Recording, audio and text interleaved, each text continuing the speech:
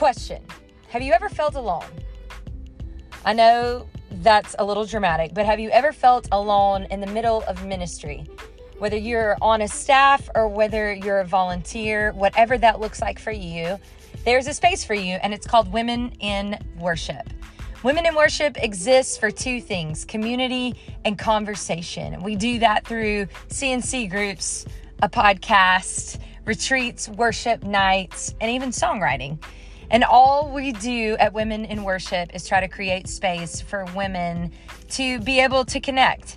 And not just connect on a, hey, how you doing? But hey, how can I pray for you? How can I be a part of your life? And know that you're important. So be equipped, be encouraged, and come be a part of Women in Worship. We'll see you there.